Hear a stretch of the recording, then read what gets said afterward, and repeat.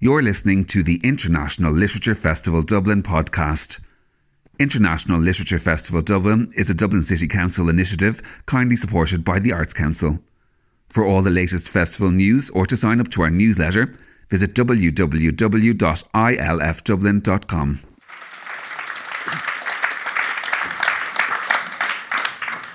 Paul is now going to read the book to you. Not all. I was reading up today that there have been riots in this theatre. I think there'd be one if I tried to read it all out to you. Suppose I told you there was a machine that could run the country better than the government, think more logically than any single human being, and run autonomously. Suppose I asked you to hand control of all the important decisions in your life to that machine. Suppose I said you would be happier if you changed your behavior to anticipate what the machine decides. In the book I've written, I hope you would scorn the whole idea. In Dublin, I'm quite happy to put it like this. I hope you would tell me to F off.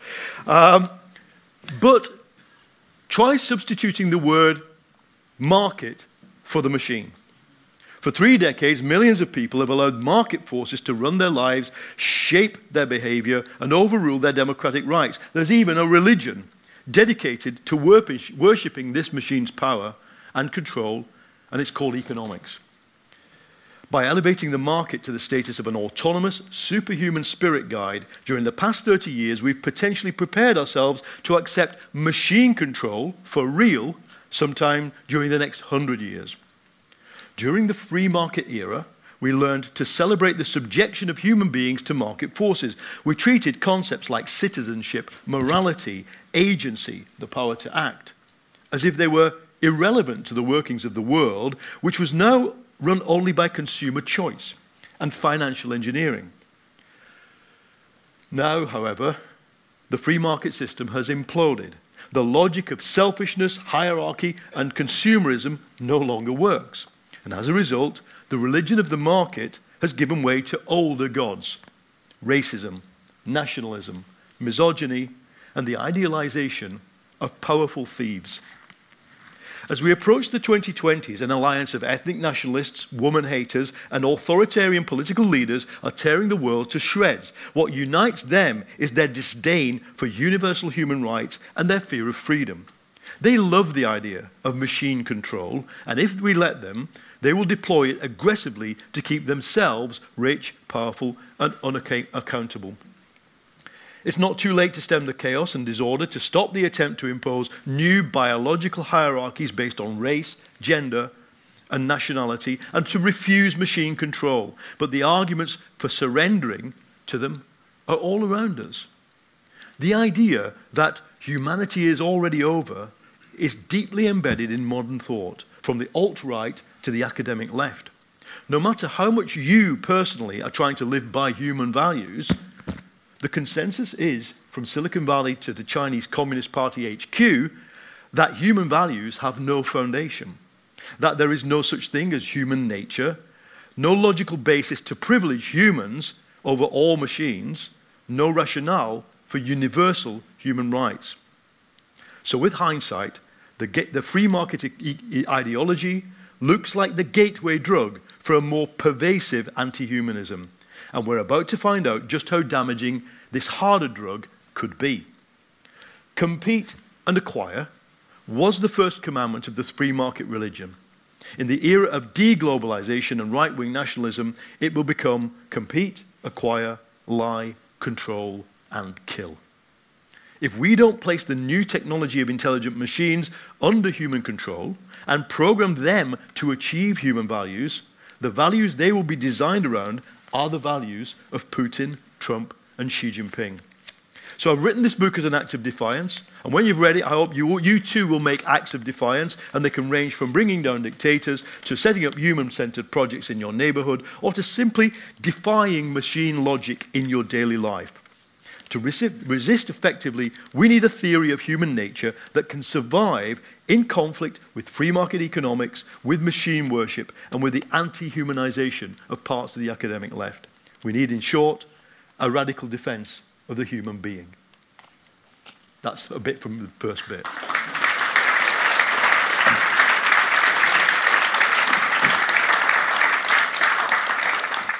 it was like a team wrote the book. There's some like a sort of, where's the other people? I mean, anybody want to come down here? I'm lonely here. I'm going to ask a few questions arising in part from what Paul has said and in part from parts of the book that I've read. But if anybody wants, during the course of my interchanges with Paul, wants to intervene, they're welcome to do so. But at about 10 to 9 or so, we'll go to questions from the audience anyway. One of the themes, one of the central arguments you make is that neoliberalism has shattered and that it's about to expire. And many of us will find that hard to believe for maybe just this reason, that the European Union is a carrier for neoliberalism, and it doesn't look like it's going to forfeit that task in any time in the near future. Okay, so what I say in the book is that neoliberalism to me is not a set of ideas, it's an objective fact. It's a system, like the Keynesian state economic system was that came before it. It has a beginning, a middle, and an end, and we're towards the end of it. In this sense, for me, it is defined by the coercive imposition of market norms of behavior and relationships into all aspects of human life.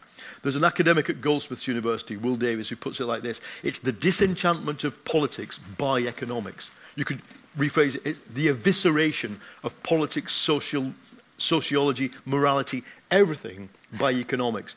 Everything became economics, and large numbers of people bought the idea that it was forever. This is forever. There's nothing better. Free market economics plus liberal democracy will more or less last forever. It'll be quite boring, says Fukuyama. Everybody will become technocratic. I think that happened for a while, but then it stopped working in 2008. And what I argue in the economic bit of the book, which is not the main argument, it is the kind of setup, is that what's happened is that you can keep an economic system on life support. I mean, for sure, the European Central Bank, the Fed, the Bank of England, Bank of Japan, they've pumped 15, 16 trillion dollars worth of quantitative easing money into the economy. That keeps it on life support. Mark Carney puts it very well, the Bank of England governor. He says the problem is we don't know whether this is a bridge or a pier. And if we're really unlucky, it's a pier. We're going nowhere. Because the inner logic of neoliberalism was that it was never the state standing back to allow the market to operate, because they knew from the 1930s, the neoliberals, that if you do that, the market creates consolidation, monopoly, big formations. It's the state continually intervening to recreate the market. Now, I argue that after 2008, it's had to do that in an entirely illegitimate way, because you can keep the economy on life support, but the human brain demands of an ideology coherence. It says, you say a small state, but you're propping up the banking system. You say the market rules everything, yet the state had to save the market. You say outsourcing works, but in Britain, one after the other of these giant outsourcing firms, Carillion, Interserve, Capita, are repeatedly having to be rescued and bailed out. You say the private sector runs things better, but when accidentally a railway line in Britain, falls back into public hands, it runs better then. And because the inner, as it were, justification of neoliberalism no longer works, it's that's the belief in it that's fallen apart. I think it's entirely possible, and Carney said it, that if we have another crisis on the scale of, say, what happened here in 2011 or what happened in Britain in 2008, 09, they'll just dump 10 grand into everybody's bank account. They'll just print it and do it. But for me, the failure of belief in that is the cause, or one of the causes, of the rise of the right. Because in the search for coherent explanations of the world, as I explain in the book, very quickly, the ultra-right in US economics, like Peter Thiel, the founder of PayPal, they concluded really quickly into the Lehman Brothers crisis, this means democracy and freedom are no longer compatible. This is what he says, the guy who runs PayPal. And guess what? PayPal's helping Nigel Farage. Why should we be impressed by what he says? Well, because I think he he's just a good example of the way the economic right, the libertarian right, reinvented what I call in the book the thought architecture of fascism. Because if democracy and freedom aren't compatible, what you want is freedom, economic freedom for them. You're quite happy then to stage an attack on the constitutional democratic values of a country like America. And it took them a while to find the guy who would do it, but they found the guy and the movement out of the same issue of opposition to state bailouts for the banks and opposition to state intervention into the economy. No, as you said to me before we came on, none of that was new in American life, but it was what changed for me was the preparedness of a section of the elite to embrace it, to embrace the Tea Party, to embrace crooks like Trump and his associates as the solution.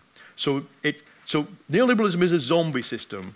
It's on life support, and I think the task in economics, in policy making, is to come up with something coherent that replaces it. You said, like there were several things you said there that I would disagree with, but one of the things that I now can remember is that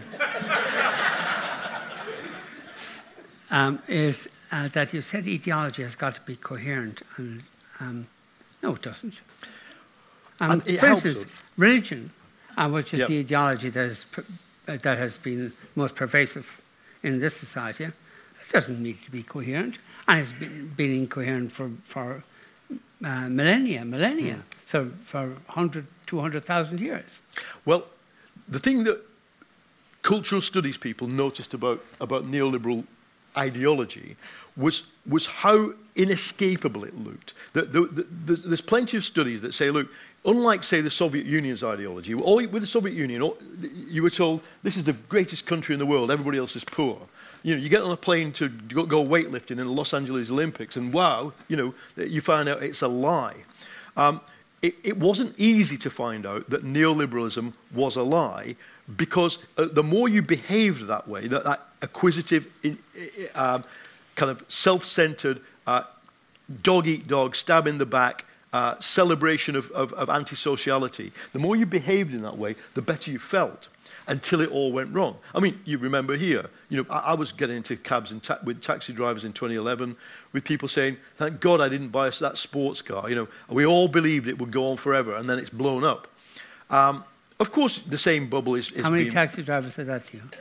Well, more than one said the same thing. I'm so glad that I didn't invest in X. One said a sports car. Taxi drivers? Yeah. Right. Taxi drivers. People said I would have borrowed 30 grand for a big red sports car, and now I'm so glad I didn't. But maybe it's here. What's her name? Her name, I don't know. Her name, it was a he. But look, that ideology blew up. It no longer works. Now, the thing is, yes, there's no requirement for an ideology to be coherent, but if it's being touted as the last one ever, to which there is no alternative, the kind of discovery that it is incoherent. Okay, that was Fukuyama, but not many people know of Fukuyama or pay that much attention to him. For instance, another ideology that we've had here, which really was maybe more powerful than even religion, was nationalism. Yeah. And still nationalism is a powerful force all over the world and here. And the fact that it is incoherent and the fact that it's probably based on lies makes no difference. No, I mean, that's true, but neoliberalism was sold as the, and I think many people did intuit. I mean, Fukuyama wasn't a kind of, wasn't like an academic. It was cascaded into the public. I mean, I suppose many people have heard of the end of history as an idea, as a kind of barstool conversation. Certainly all my bosses on Newsnight, when I was working at the BBC, more or less believed this. And I write in the book that I used to pity, I used to basically sort of, envy them, because they had this certainty that all they had to do as these PPE graduates from Oxford was to administer the situation that worked. It administered the system. Now I pity them because there are events happening across their telephone screens every day that they just can't explain. Yeah. The end of history has ended, and the ideology in that sense, I think, is just decisively shattered. One of the points you made, I think, in your introduction was that ideology, that at present, ideology infects us as human beings and dictates to us what we are, and that we become systematically selfless, to use a phrase in your book, risk calculators and conformists. But is this true? Like, it seems to me to just be utterly far-fetched. Give you an example. One's attachment to people we love, particularly perhaps your children, that's not interfered with by neoliberalism. The attachments we have to Liverpool or Dublin or other sporting teams, it's nothing to do with all this. And the things that matter to us most is not interfered with one way or another by neoliberalism. I think that I have observed that that might be true for me and you, but for younger generations, more and more has been encroached on by transactional behaviour. Do you mind being encroached upon? You said that it takes over from them. Are you saying that younger people, for instance, allow that for instance, their love interests? Oh, I absolutely do think that. I do think that the use of technology, first of all, is critical to the way many young people find partners and develop relationships. Oh, that's a different point. Completely different point.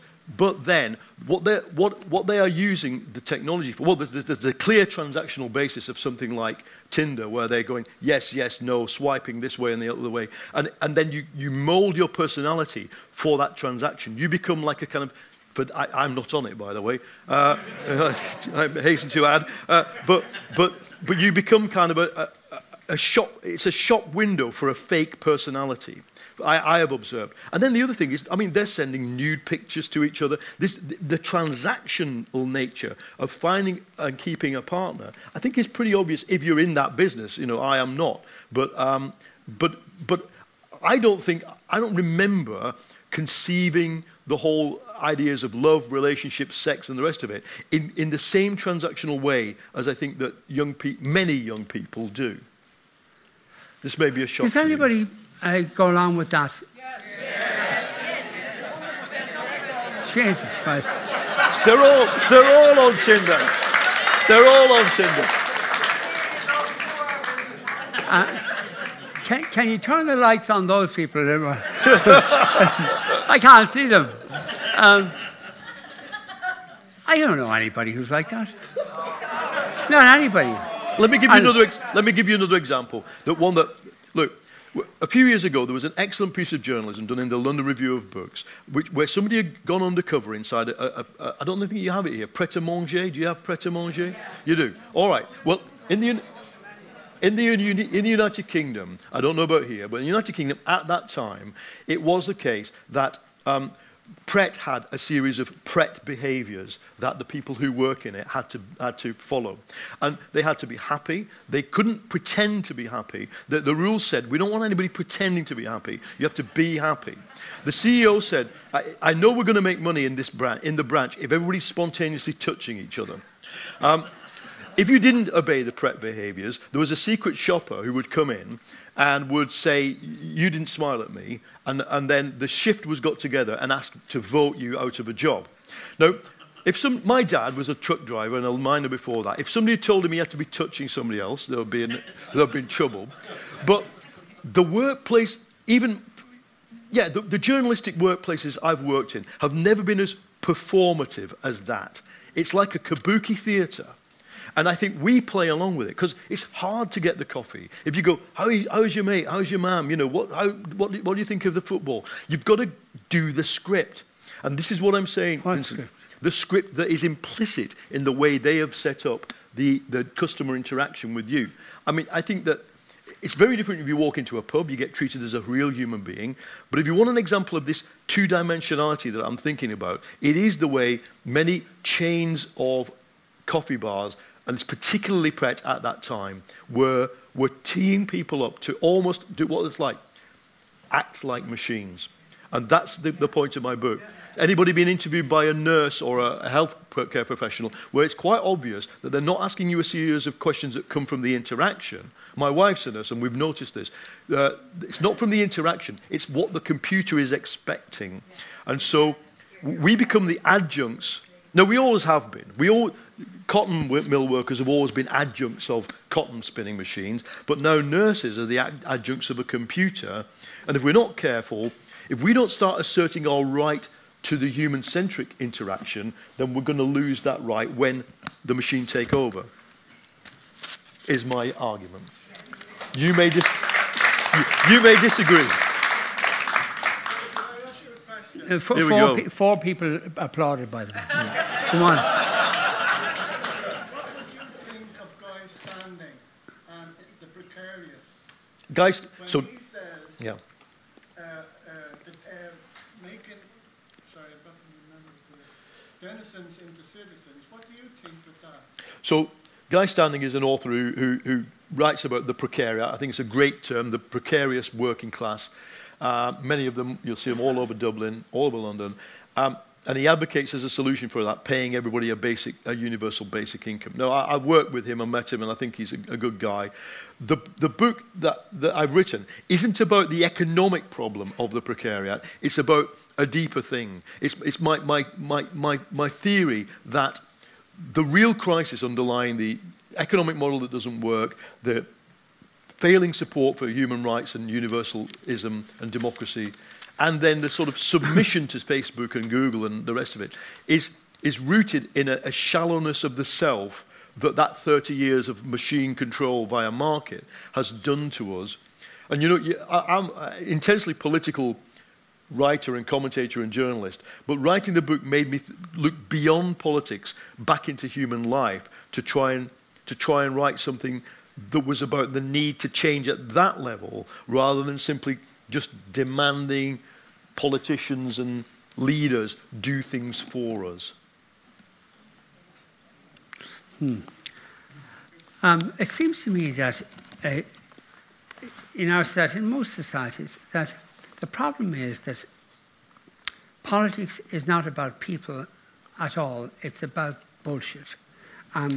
That hardly anybody in discourse in politics or interviewed about politics or write about politics talks about the effect of policies on ordinary people, and particularly on the poor sections of society. And therefore, you have a huge amount of speculation about who's going to win seats in the European election. What does it bloody matter? Or whether Fianna Fáil or Fine Gael is going to win more seats in the next election, or when the election is going to be. Like, that sort of stuff consumes so much of what passes for political discourse. Hardly anything about how policies affect human beings. Now, if your focus is on human beings and how policies affect them in terms of their health, in terms of their education, in terms of their lifestyles, that can they function, that has nothing at all to do with what you're talking about, technology taking over. No, I agree, because I think that there's two strands to it. I come from a very tightly knit working class community in Lancashire, and I lived through and saw its effects on my family of the smashing up of the solidaristic networks that was done by Thatcher, mainly an immensely dramatic moment by Thatcher in the early 1980s. And I was thinking, what did it do to me? How did it make me and the people around me behave and think differently? And one of the key moments is almost the first policy thing that neoliberals did was to switch targets for economic policy. And it sounds academic. Okay, they went from a full employment target to an inflation target. And to an economist, full employment, that's a number, but inflation, that's a number. But to a human being, having a job is a human thing. And inflation being X% is not that crucial. And what I observed they've done is they'd moved it from human-centric policy-making, that is, we need full employment, to one that was simply numbers, regardless of the impacts on human beings. Now, I think in the book I try and trace a kind of, I describe it as a kind of learning by doing for millions of people. The people in power taught us that numbers are more important than human beings, number one. And then they taught us however bad it gets, nothing bad ever happens. You can go through any crisis and it's always survivable. And bit by bit, they edged out any idea of an alternative economics to the neoliberal fundamentalism that we've lived through. And that's only a part of the book, but I wanted to do it because I wanted to ask myself, how did I end up on Newsnight and Channel 4 News, basically arguing with rich people in a framework and terms set by them? And that every time I suggested that the frame and terms were wrong, it would be like my bosses, it's like I'd done something really unpleasant on the floor of the office. You know, it was, how can you say that, Paul? How would I Give us an example. Well, one of my bosses at Newsnight seriously suggested to me in the mid-2000s of the 2000s decade that all theories that housing booms end were wrong. He said to me, Paul, you'll just have to accept it, won't you? You and your critical economists, that this house price boom will go on forever. Now, I think that's an ideal. No, the guy had a PPE. He was a good guy and a friend. But so many people have. Imagine, I mean, that was what one people guy bought. who was big crackers. No, it wasn't. No, it wasn't. You've worked in a newsroom. You must have. You worked in a newsroom. I never came across anybody who said Did you that. not? I mean, Ever. what is in the water here in Dublin? I mean, I don't know what. Maybe it's not the water. But I found that again and again. No, to be fair, Newsnight was the absolute pinnacle of Oxbridge-educated elite people. But I think what the point I'm trying to make is that, yes, you are right, that policies became anti-human, and I wanted to discuss how that happened. No, they didn't become anti-human. You don't think so? No, I don't. I think that, and that's the insidiousness of them, they became very pro-human, pro-rich people. Well, that's another way. And, yeah. And There's a bloke over here. Can I just like you, I just want to ask you, put it a different way, Vincent, than I was going to say. But I must say I found this kind of profound, because isn't that the success of neoliberalism? Yeah. That it legitimized inequality, it legitimized grotesque tax injustice.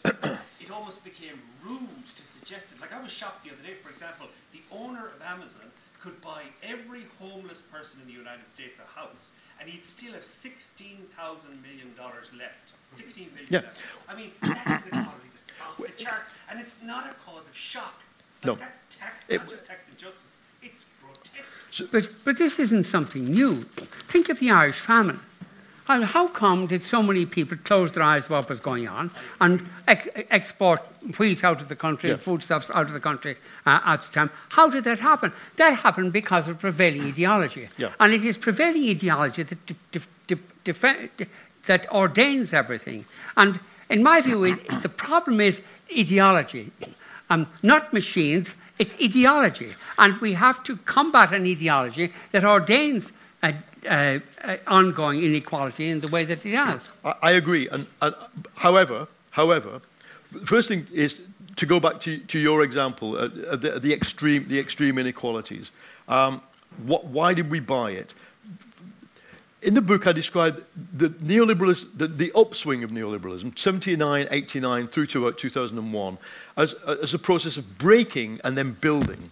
See, my community I come from, and I went back and interviewed my school friends for this book, and obviously we all knew, because we'd all lived through the 81 through 89 desolation period. It was nothing happening. What happened in that period?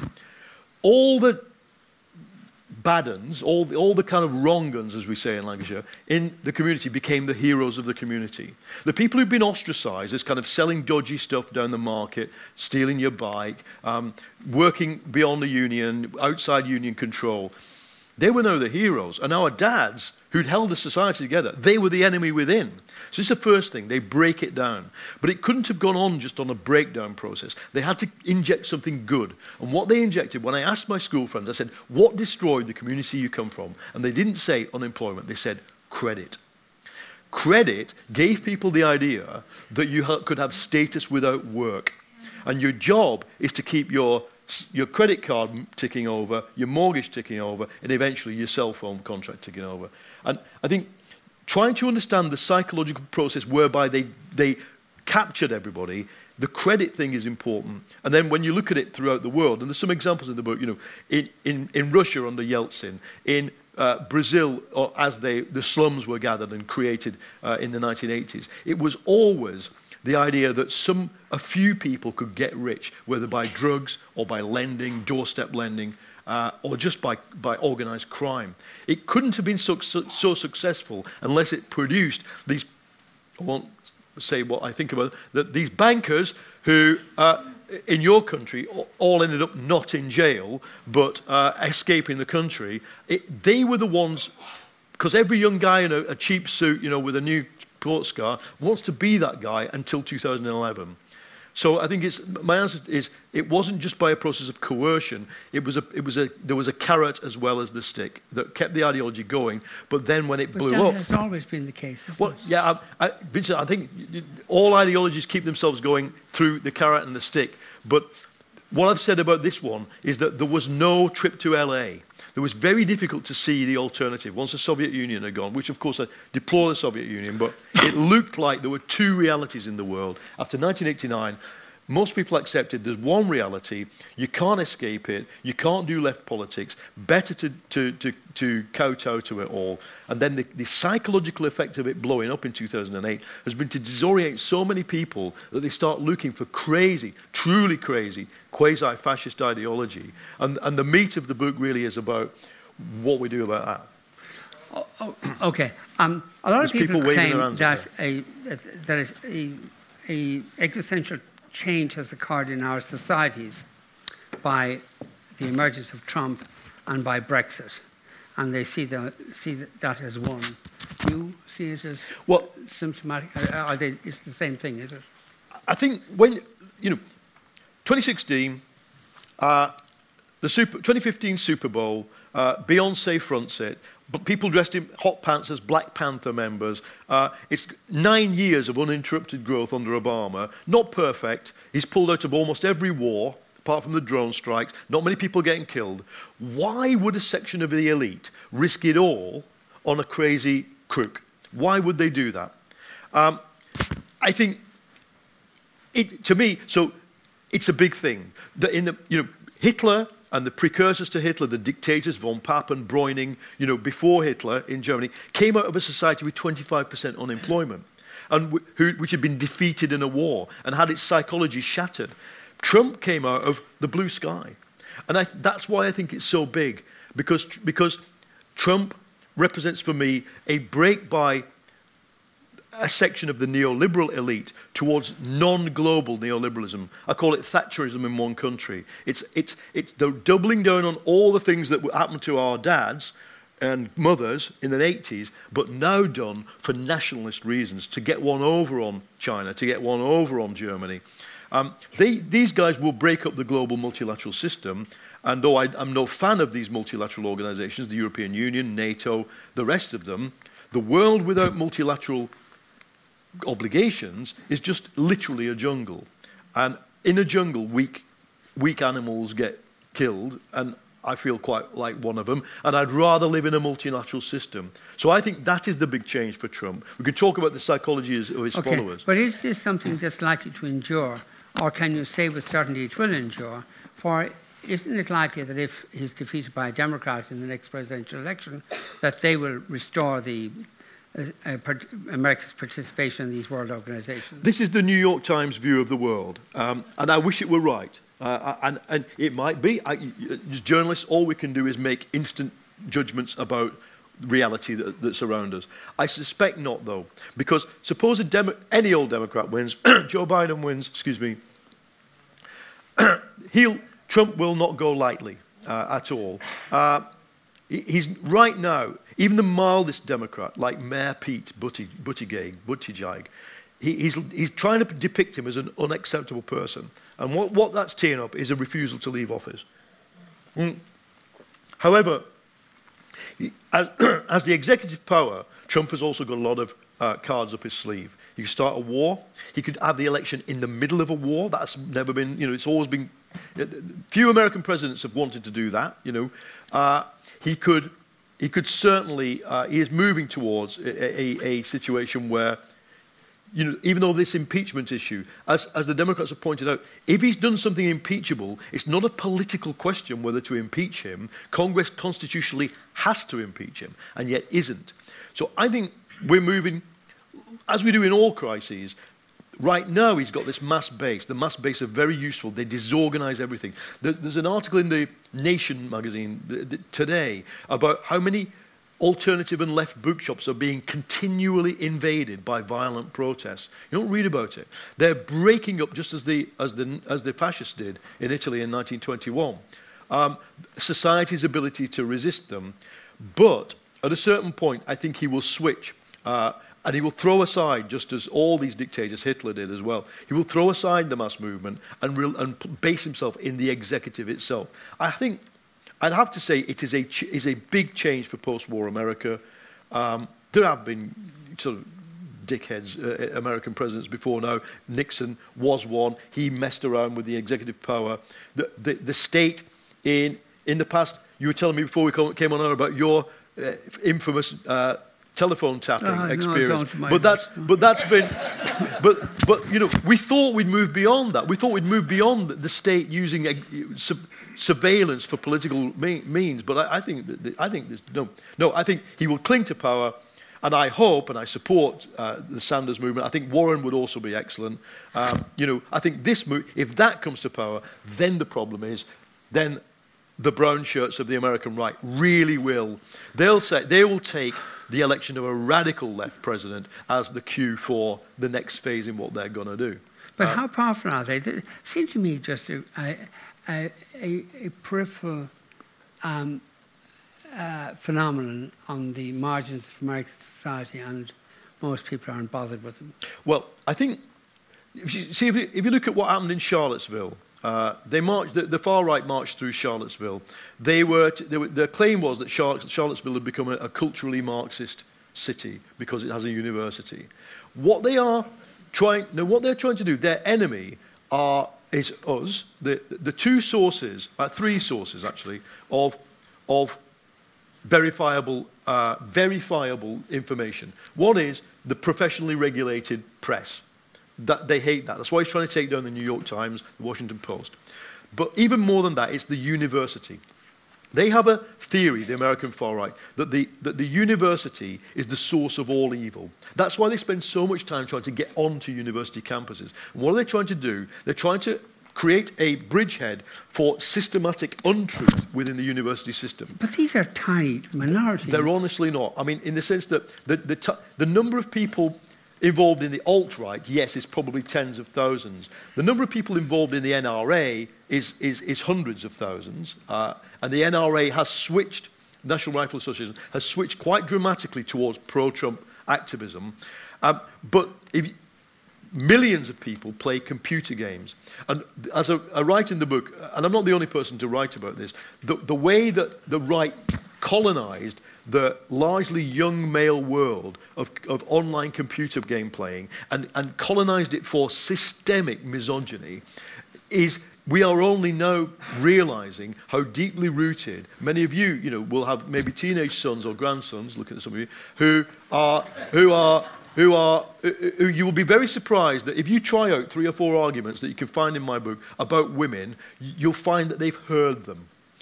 These absolutely misogynist arguments. That people who play games on computers, because what happens, Vincent, is that they've all got one of these. They've all got a little microphone and earpiece, and they talk to each other. So it's never recorded. There's no record of the conversation. But millions, probably not millions is an over-exaggeration, but hundreds of thousands of people take part in gaming whose culture has become invested with normal sexism.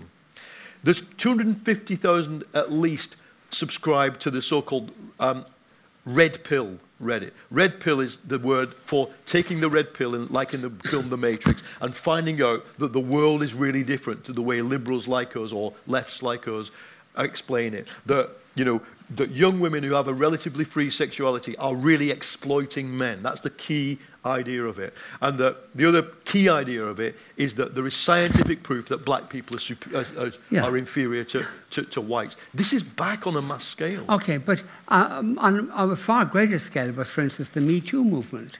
And the women's movement generally has been such a powerful phenomenon in American society and in European societies as well, that these other phenomena that you've spoken about are minuscule by comparison. I think there's certainly there's discontent in the audience. Which it's the same for. It's not.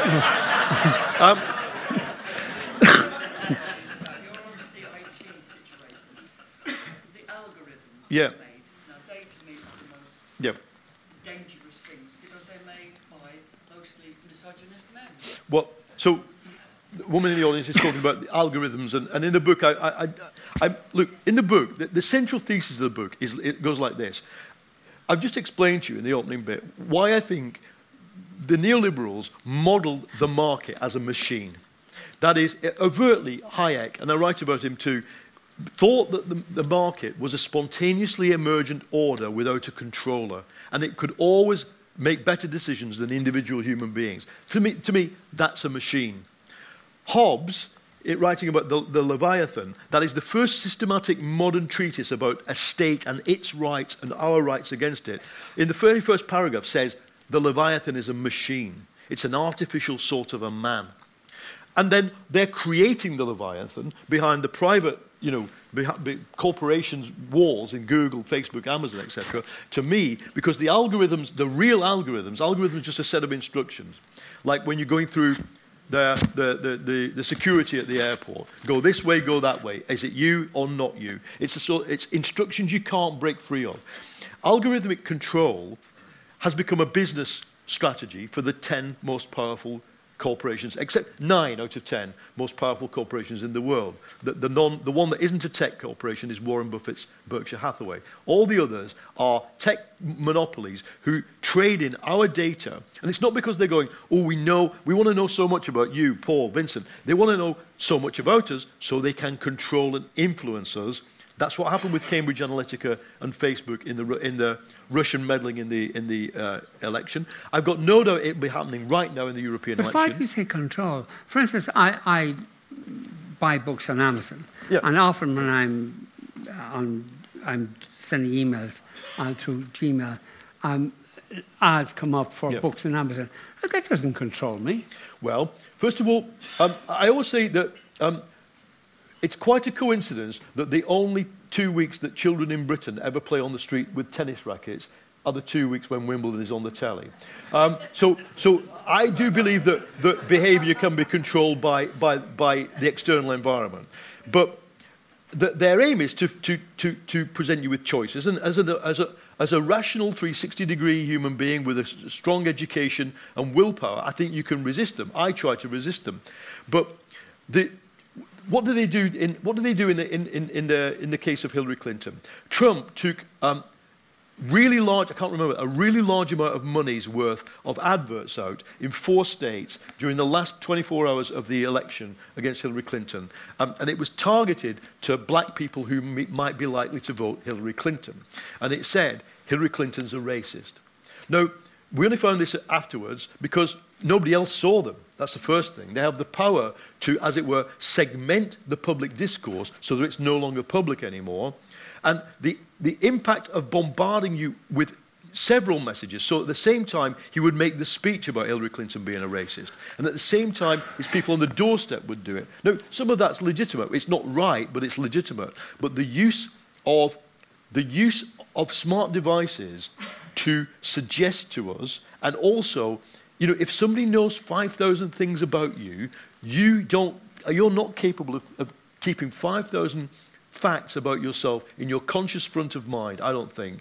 They can outthink you. You know, if they know, if I'm playing Nadal at tennis, if I'm a computer playing Nadal at tennis, and I know that every time Nadal gets pushed to this corner of the court, he does X, and I know it absolutely certainly, I can outplay him. That's what happened in the real life situation of the Google's DeepMind and the Go game against the greatest Go player in the world. It just said, I know how you play. I know everything about you. Bang. Here's something you wouldn't expect. And people apparently were like in tears when it happened because they realized at that one moment that a computer with knowledge of you can outthink you and therefore control you. But you make a big deal about Trump being elected president of America, but it was a freak that he was elected. And had things gone just even marginally different, if it had been Hillary Clinton who would have been president, would you have written that book if Hillary Clinton had been president? No, absolutely not, because so just on a freak occurrence, then you build a whole theory. Well, because one thing leads to another, and what so okay if. So I got up that morning and I wrote to as we're still writing for The Guardian, this is the end of globalization. America as a superpower will break from the global order. And my editors are going, we've got to wait till all the other ones have written their bit before we can publish this because it's a bit extreme. Now, I think I was right, and I think that that New York Times, and it was Guardian, it was Johnny Friedland and the rest of them, all the Guardian centrists, all believed it was a blip. Now, it could have been a blip if the American business elite would say, we're not touching you with a barge pole. Sorry, first. Two, if the American security elite had said, shit, we've been investigating this guy for Russian connections for months. Get on the case. Find it out. What happened? Zuckerberg, Bezos, the bosses of all these companies, queued up to meet him. Queued up to be on his presidential council. In other words, the American bourgeoisie immediately thought, we fill your boots, he's going to give us a $1 trillion tax cut. Forget all the kind of misogyny and grabbing you by the pussy. And the other thing was, the security elite, which was supposed to defend America against this, failed. And we still don't know the full story of that. Even now, the Mueller report and William Barr and all this, we don't know the full story. All we know is the outcome. He's still in office. So that's what made me then say, right, this means this is a turning point for Western society that's bigger than just the election of one right-wing asshole like Bush. This is a different kind of elite that wants something different. What do they want? And then I started looking into the ideological shared mind space. So this is the other thing, Vincent. I'd say we are now facing a conservatism, not in this country, but in many European countries and America, that has lost its ideological defenses against fascism. It doesn't know what it disagrees with fascism on, except it's at the level of extremes and action. In terms of the ideology, the white supremacism, the misogyny, the anti-democracy, the anti-universalism, it already shares the thought architecture of the extreme right. And that is a big change in post-war society. Okay, we'll go to the audience now, but could you turn on the lights so we could see the audience? And I'm sorry? He's been waving his hand since... That's a very Shakespearean gallery you're in up there, isn't it? Just want to ask everyone a question. But we can see only the people here, is it? Yeah, here I am. Yeah, I can see you. I'm just going to ask the audience a question. How many people here believe that we're better off today than we were 30 years ago financially on a worldwide scale? How many people believe that we're not as well off today on a worldwide scale? I was speaking to the CEO of Oxfam, and he said, we're doing a really good job. 30 years ago, it was 26 to 30% were below the poverty line. Today, we're 6%. Yep. So there's many things happening. Some of them are really negative. Some of them are actually really positive. When I look around Ireland today, I see many people running. I see many people walking in really well-kept parks, really well-kept beaches in the mountains. I also see the things you see, and we have to be mindful of them, but not to lose hope. We still have nature, and we still have ourselves who can enjoy nature and each other. Thank you. Okay, yeah. Just one point you don't seem to labour on, Paul, and I obviously find your presentation resonates profoundly with me. But surely inequality is at the root of a lot of these problems, the impact of the financial crisis, people who are wounded, damaged, lost a lot of money. It obviously affected their political perception.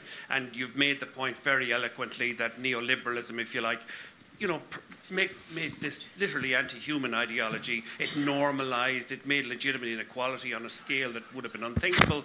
And against that background, you're not really perhaps leaving enough emphasis on that particular point. And every action produces an alternative reaction. And I go to the United States a fair bit myself, and I must say, Trump, in my view, has actually created a counter-revolution against himself. The full implications are working out. I mean, people who I never thought in my wildest dreams would be politicised are actively now involved in politics.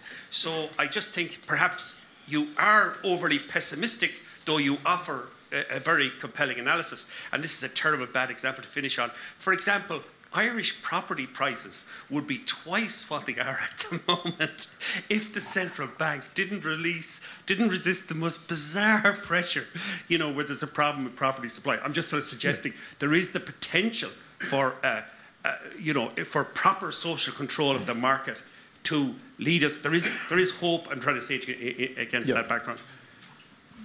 Can I come back on those two questions? Is that okay? So, on that, look, let me speak to your thing first. You know what the elephant graph is? Seen the elephant graph? It's like, I'll draw it like as if so you have to see it like this is the bottom 60% of the world's society, and their income has risen a lot in the last 30 years. And as you get to the top 15%, I can't remember, 15, 20%, it's not risen much at all. So the improvement is huge here for the bottom half of world society, but for the top third, it's not so much. And for one particular set of people, it's negative. And then, this is why they call it the elephant graph, because at the last 1%, it's massively positive. The trunk is raised, as it were. So there's the elephant's hump, there's the face, that's the elephant. Okay, right. Who's this? It's the working class of the developed world. And I'm glad, and you must acknowledge that what you say, that the globalization of production has raised the standards of living, albeit, if we have to say, well, Stalin raised the standards of living in Russia through a brutal process of industrialization. I've been in slums where millions of people live in Manila, not fit for human habitation. I've been in the sweatshops of Shenzhen in China. It's fit, as long as you're prepared to say, by putting people into slums and sweatshops, fine, okay? But the problem we have is this. The Enlightenment, rationality, the scientific method were all invented in countries that, whether you like it or not, had horrible empires, but a intelligentsia and a bourgeoisie that wanted these things. In the end, democracy, human rights, etc., were created in democratic countries that were developed. My fear is that if we lose commitment to democracy in the developed world, because life is so shit for a lot of people, which is what I think is the ultimate problem, if we lose it there, it'll take quite a long time for the elephant's hump. Whereas we're talking about Philippines, Indonesia, India, China, are these democratic places. These are places where you can buy a PhD, I'm afraid. And that's going to take us a long time to get back to what we got in 400 years of the Enlightenment, ridiculously hierarchical and sexist and racist though the Enlightenment was. I don't want to lose it. And so I do want to focus the resistance to neoliberalism where I live, in the developed world, in the democracies, and I want to defend democracy. So, and I think that kind of answers your question as well. For me, it's not, inequality doesn't explain all this. There's a view of, if only we threw money at people on the far right, it would be fine. And on the doorsteps of Northern England, where I've campaigned for Labour, you say to people, look, I can't agree with you on migration, but what about vote Labour or vote for the left, and we'll bring a hospital and reopen your school and the maternity ward, and what about a decent job for your son? And about two-thirds of them say, I can see your point, okay? A third say, I won't say what they say, but they say, I don't care. I don't care if the economy collapses. I just want them all gone. Now, that's what it can't be just inequality. I don't know what it's like here, but I think there is a deep-rooted helplessness of the self that wants an explanation of the world. And if the market no longer explains the world, human biology has to be, i.e. blacks versus whites, women versus men, lesbians and gay. That's why it came back, in my view. I could be wrong, but the book is a thesis that tries to explain why I might be right, that's all. Okay, yeah, this person here. Sorry, there's a lady over here first, I think. Oh, right. Just a quick question, Paul. Do you think when we're talking about this disengagement and apathy, that this gets to the heart of what has happened in Syria? Because I've been a filmmaker but a campaigner for the last 8 years, trying to raise the,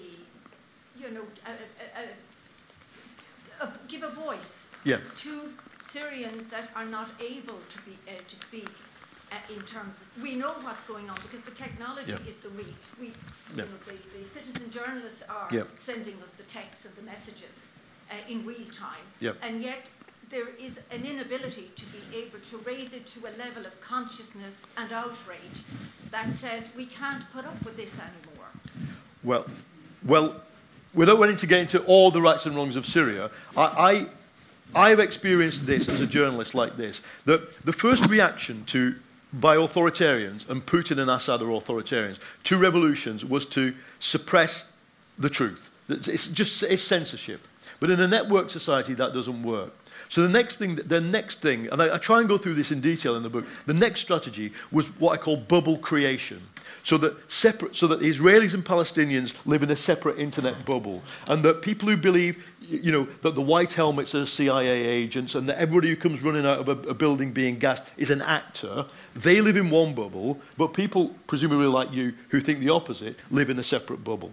Okay, that doesn't work either, because there's always truth. There is always verifiability, and the university and the press and the bookstore are the sources of verifiable truth. And the filmmaker, congratulations. So what's the final thing? Flood the conversation with hate and bullshit so people stop talking. That's the third phase that I think it's not new, because it was done. It was exactly what Soviet disinformation always did, and the Russians simply used Soviet disinformation techniques. It's what the Nazis tried to do a little bit, but they didn't need to because they controlled every typewriter and every printing press. But now, I would argue that the default response of people in power to discontent is to make it so difficult to be in the conversation that people then retreat from it. I've done it myself. I've retweeted perfectly good tweets that have been intermediated by some anti-Semite. So I go, shit, I better not. Who wants to do that? Or everything you say, you're a shill, you're a agent. I get this. I mean, if I read all this stuff and took it seriously, I would literally be mentally ill. Because every day I would wake up to a random selection of people saying I'm an asshole, I'm worse. That's there to prevent us having this conversation. Now, I don't mind. Why do you read it? Why? Sometimes you can't. You're trying to work out who's resigned today, and it's literally like finding out what happened in Game of Thrones by accident, which I did. It's there, but I try not to. But also, social media did start as a conversation. I was really an early adopter as a journalist of social media, and I enjoyed it when it was a conversation between adversaries. But when it's just filled with disinformation and hate, it's there to fragment the world. It's no surprise to me that the real social media that a lot of people are moving to is WhatsApp, owned by Facebook, unfortunately. But WhatsApp is where you can control who you're talking to, and it's not public. So you never get into trouble for being humanly fallible. Yeah. And also the Russians can't see what you're doing and can't vector the troll farms into the conversation. This thing about fake news, I'll just make a point about that. It seems to me that we've had fake news for a long, long time. The Irish Times had an ad for itself recently which said, facts, no agenda. And I thought, whoever thought this up, it must be an utterly unreflective person. Because the choice of facts is driven by an agenda.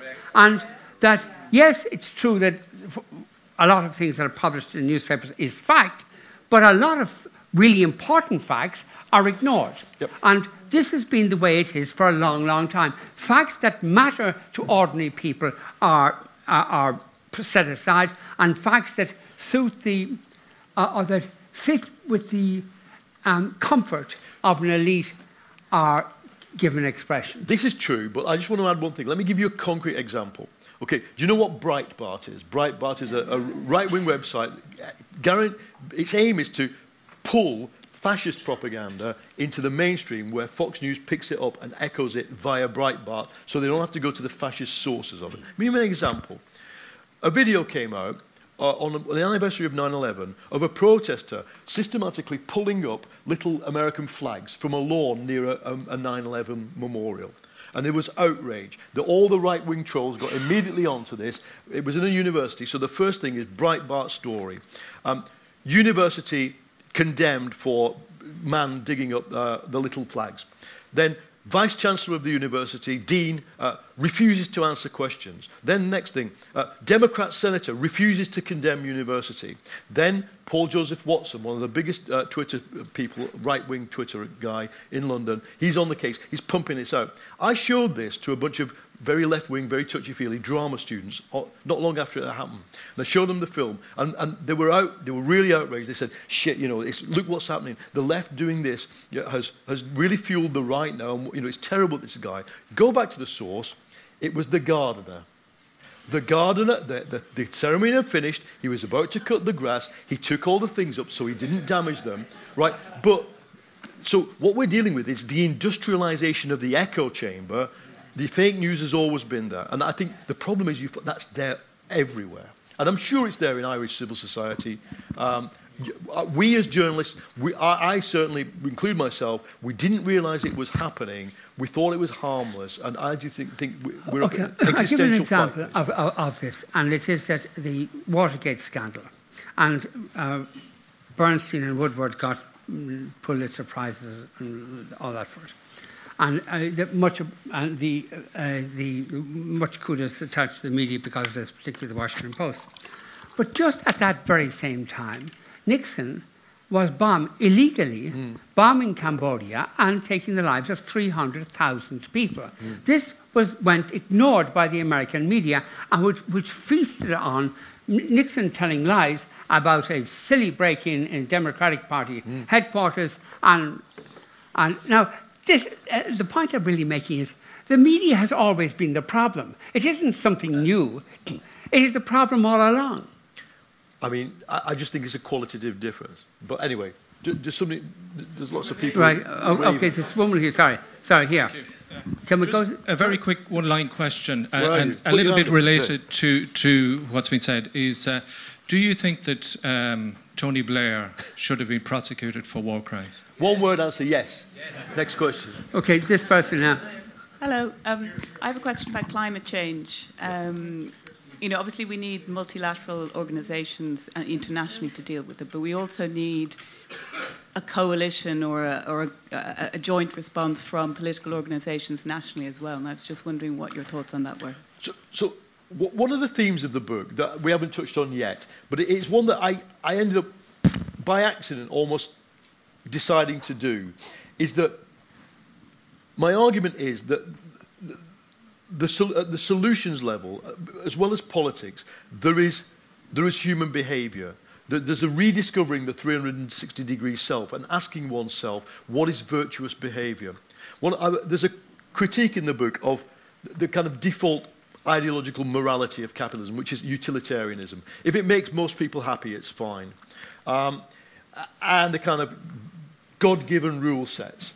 I've come to the conclusion that faced with existential threats like climate change and artificial intelligence, it's so strange for a Marxist to be saying this, but we need a virtue ethics. We need an ethics that asks, what is the good society and what is the person in it? What do they behave like and what qualities and reflexes do they have?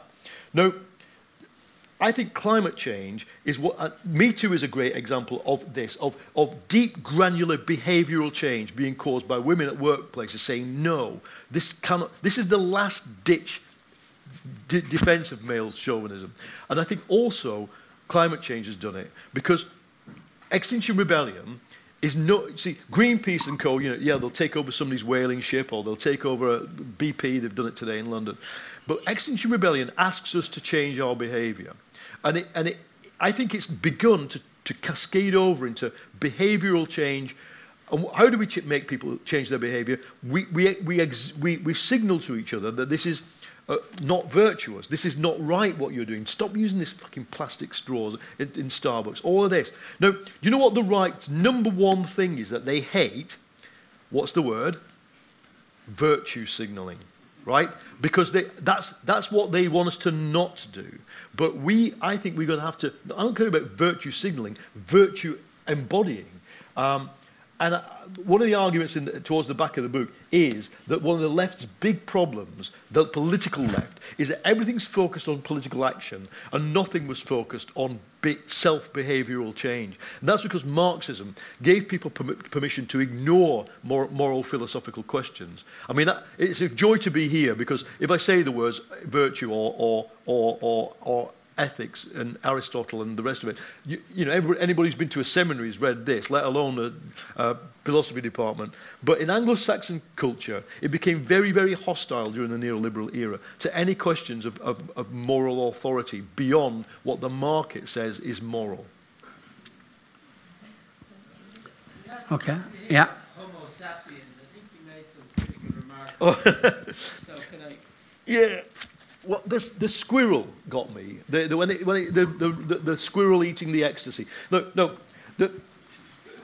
He's talking about Yuval Noah Harari's book, *Sapiens*. Is that what you're talking about? Very widely read here. Yeah, no, it's widely. It's there. You can't miss it. Look, the first thing I'd say about him, he's a fellow Penguin author. Is I don't really know what he's trying to say. What he is trying to do is describe the essence of human biology and anthropology, and he's largely right, and I think that we can learn lessons from him. But what he says in the book Homo Deus towards the end is, quote unquote, we are already algorithms. That another quote, between determinism, that is what's in our DNA and our background, and randomness, that is what happens to us that can't be predicted, there is no room for free will, says Yuval Noah Harari. Well, I think free will is something that we conquer through historical progress, through the developing of the species, our human capital, to call it a weird thing, and through our conquest of technology and of our interaction with nature. So, see, I think it's quite dangerous that we're living in a time when we've got best-selling authors telling us we have no free will, and that neuroscience proves there is no free will, and that at the same time that, you know, left-wing academic thought, postmodernism, says there's no humanity anyway, it's a social construct, and there's lots and lots of brilliant scientists who hold the metaphysical view that the world is a computer, a giant computer being computed, okay, which is ultra-determinism. That's like Hegel saying the world is the mind of God unfolding. In the book, I try and, you know, quite ambitiously, I think, for a journalist, to attack some of these ideas because they are at the root of what I call the mass folk religion of fatalism. That fatalism rules in Western society now.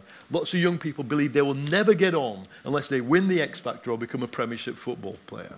And they can't see life being better for them. And this is my ask in the book, my what do we do, is not so much this time about politics. It's about how do you rediscover agency and the belief in the ability to change your circumstances. And all that tirade and more you can read about Harari's book, but that's my view of him. And yeah, yeah. Okay. Yes, somebody. Yeah.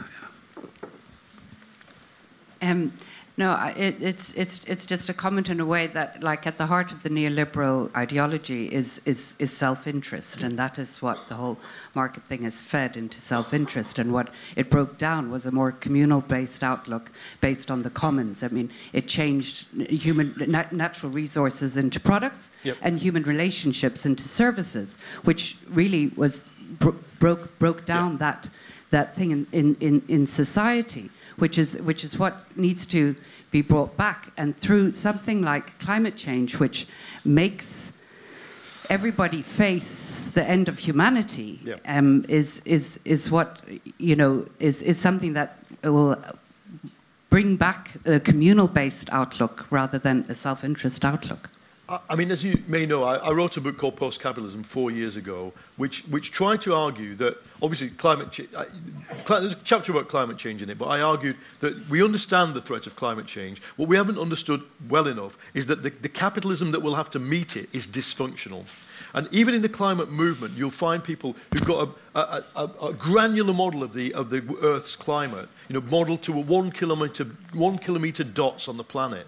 But their model of the economy is like a train set, sort of, a very simple model of a stable economy. So in that book, I said, look, the problem we're going to have with the climate transition is that too many people believe capitalism can deliver it. I don't. However, now it's even more compressed. The argument is flipped for me slightly. If we've got to achieve zero net carbon by 2030, capitalism's going to have to deliver it. But it's going to have to be an intensively reformed capitalism, where I think we have to take control of the energy production system. We're going to have to introduce compulsory new modalities of using energy. The Ocasio-Cortez Markey bill, this is the Green New Deal in America, is well worth reading. It's an inspirational, slightly unimaginative at times, but inspirational thing about we can do this in 10 years. But we're going to have to, I've calculated on the back of my amateur economist's envelope, the American deficit now is $1 trillion a year, 5% of GDP.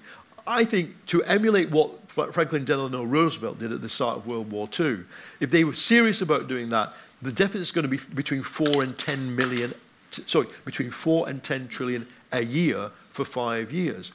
The debt will be massive, but then again, the economy will expand massively. I think it's doable, but the idea that anything less than Ocasio-Cortez and Sanders is acceptable. If another Blair comes to power in Britain, if there's more Macron in France, it won't happen. The radicalism in politics, that generation is demanding of us that radical change. We've got to make it. But my book is not another book about climate change. My book is about how you rediscover the agency to make this and all the other changes that we need to do.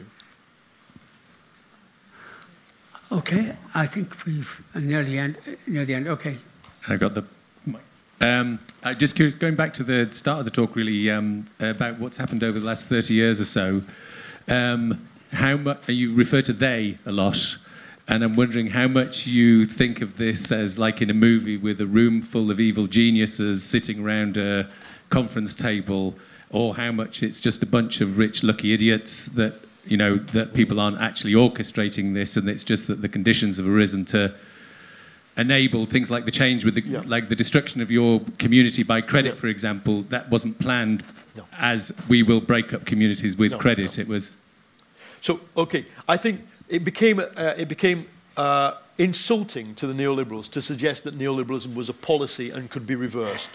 Okay, but now I think that's been proven. So I think it was a policy. It was called the Washington Consensus. It was designed. It was implemented. Its secondary effects, of course.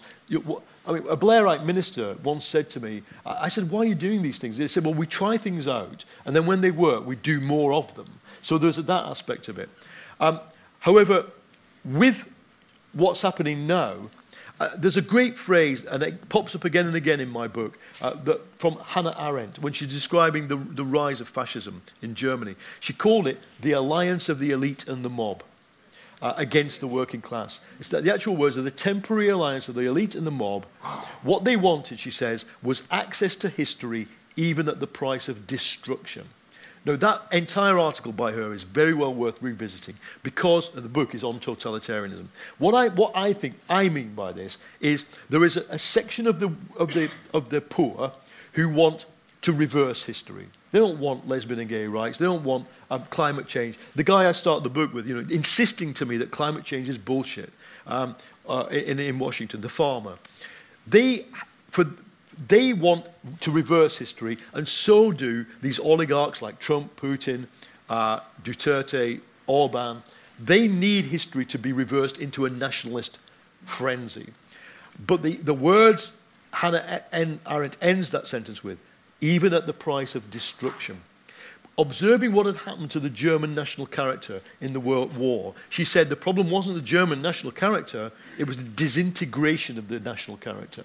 I think that's what we're seeing worldwide. We're seeing the disintegration of a liberal democratic character that we all learned in those 30 years of relative success, which you talk about, that is very dangerous, and I think it is being pushed. I think there is a rational design by this. In the book, you know, I list the thinkers of the neo-reactionary movement who thought all this out in advance. And of course, like Blairism, when they have a success, they think, that works, let's do more of it.